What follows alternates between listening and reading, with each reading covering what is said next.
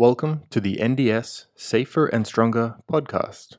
This episode, we are joined by Natarsha Warren from Bayley House as she describes her team's experience dealing with a positive COVID case and some learnings Natarsha and her team took from the experience. Thanks for joining me, Natarsha. Thank you, Dylan. Now, would you mind starting off by telling us a little bit about Bayley House and what your role is within it?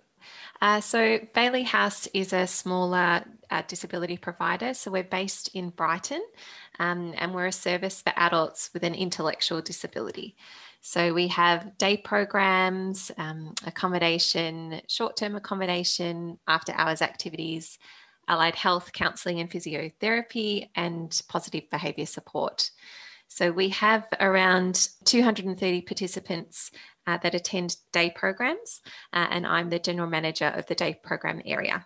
So we offer activities in four main streams. So we have creative activities, activities in the live category, which is all about independent living and volunteer work experience, learn, so certificate 1 courses and training such as barista training, well-being, so community-based exercise type activities such as gym and netball.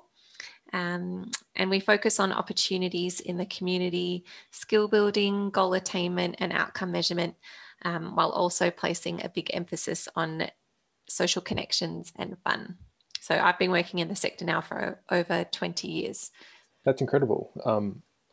Bayley House sure does cover a lot of areas. Yeah, we're small, but we have a lot going on, that's for sure. So before the positive case, what steps did Bayley House and the team take when COVID was becoming more apparent in Australia? Yes. So we had a very cautious and conservative approach. We closed our day programs in March and moved a lot of our activities online. And look, we were really surprised by how popular these activities ended up being. But we had a large number of people, I think 100 people all up out of our 220 participating in the online activities, which was a really great outcome. Then everyone who lives in our accommodation services, they've isolated, moved, straight away in March.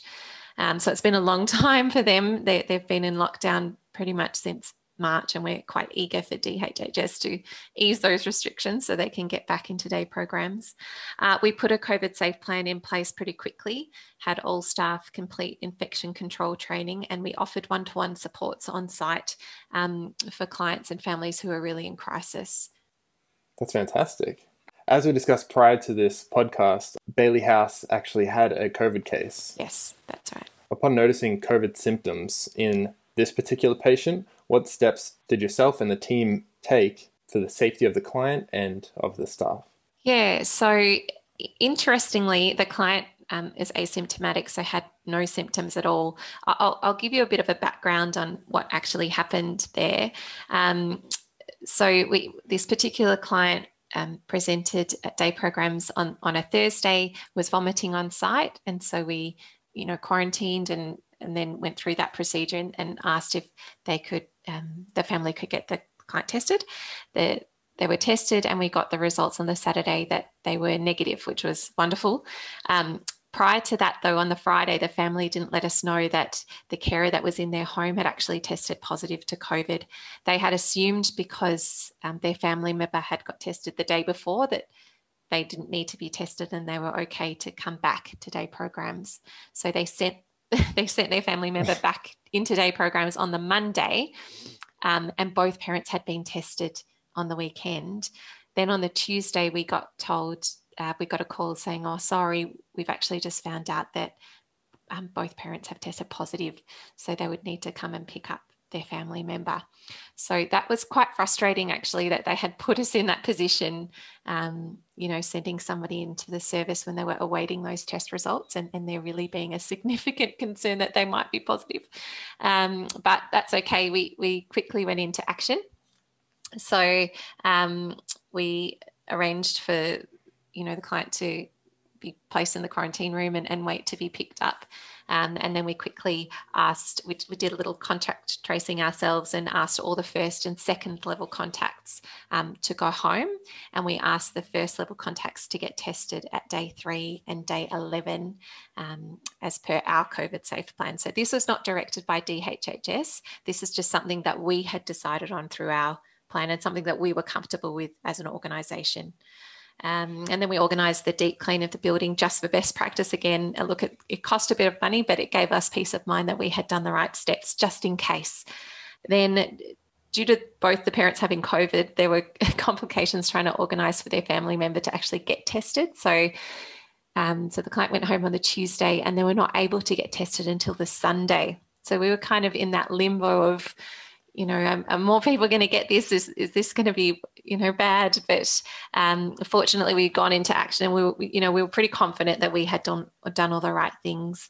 The client was tested on the Sunday and they did get a positive result. So fortunately, all of the first contacts, all their results were negative. And so we kept everyone home, even the second level contacts, until that whole 14-day period was finished. And then we cleared everyone to return. I think initially there were some frustrations, from families of the second level contacts that we had asked them not to attend. But again, we weren't moving on what was in our COVID safe plan and we were very comfortable with that approach. I think given the environment, it's better to be overcautious. And thankfully, nobody else got it, which is a great outcome. That's fantastic. But even though you had such a strong COVID safe plan, how did your staff react? Were they worried? I think they were shocked. That's for sure. It's never nice getting a phone call saying, there's a good chance that someone on site's got COVID-19. And so, look, with our COVID safe plan, not in the moment, you don't have time to read through a big COVID safe plan. So we actually also have checklists as well that are handy for staff just to go through step by step. So they quickly got those out and they just went through everything step by step. And that really grounded their thinking in the moment of not panicking everybody on site either. Because, as soon as you say there's a potential case of COVID on site, understandably, the staff and the other clients might start to panic. So, they were very level-headed about it. They followed their checklist. And it was interesting. They realized that there were some things on there that they might change for next time. So we did that. And some things that might needed to be added in, some more visuals and things like that. So it was a good opportunity for us to actually put the plan into practice and test it out. With something like that checklist that you were saying, is that something that you guys independently came up with yourselves, or? Yes. We've got like a COVID safe action folder with a whole lot of, different checklists for different parts of the organization because we're multifaceted. So we've got one for COM and one for our short term and one for our day programs, just so we've covered all the bases. Because there would be nothing worse than being in that situation and not have something covered off. So we tend to go over the top just to make sure that we've done everything really well and thoroughly. Seems to be the best practice. What from that experience, what would you pass on to other providers that were some of the things that you possibly added to your checklist and that you learned about the whole situation? Yeah, I think the checklists are a really good idea. I mean, we had been through the COVID safe plan with the staff a number of times, but like anything, unless it's a lived experience, there's only so much feedback that staff are going to give. So I think using it almost like a fire drill and doing some scenarios and actually using the plan on site is a really good idea. So it helps the staff or the managers feel really confident in the steps that they need to take so that if they are faced with a case that they're not going to panic and they can just follow it step by step. We try to keep going through the COVID safe plan now too because there's less cases. We don't want people to fall into complacency where they're not taking it as seriously either. I think there's a danger there with that now that things are opening up again, that this still is very serious and we'll still go to those great lengths of going down to the second level contacts, regardless of what's going on. I think providers need to be confident in their COVID safe plans and not reliant on DHHS. And I'm not saying that DHHS don't do a good job or anything, but I think there's a level of responsibility that providers have to take to ensure that, they're confident with their processes. So we're really comfortable and confident with what we've got set up, and it might be more than what DHHS recommends, but that's how we would like to do it. So it's not wrong. It's just what you're comfortable with. That's perfect. I'll just add one more thing into just you can't always assume that the families are going to do the right thing either, or your staff or your clients for that matter. So that's another reason to have a very clear COVID safe plan, because you can put out a whole lot of communications saying, please don't attend while you're awaiting test results, or don't attend if you've got symptoms or been around people with symptoms. You have to just assume that everybody is potentially infectious at all times in this environment, I think. Especially with a case that the person is asymptomatic, which...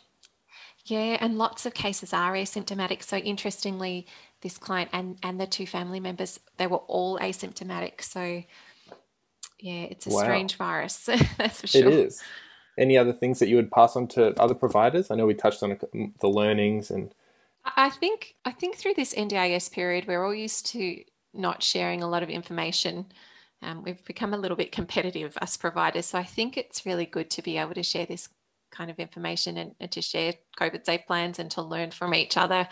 It's only going to help each other as we move through this period, especially it's just so unknown. So reach out to other providers. I'm happy if people wanted to ask us some questions about our plan. I'm not saying it's perfect, but it's great to connect with people and to share ideas, and it just helps us become a stronger industry.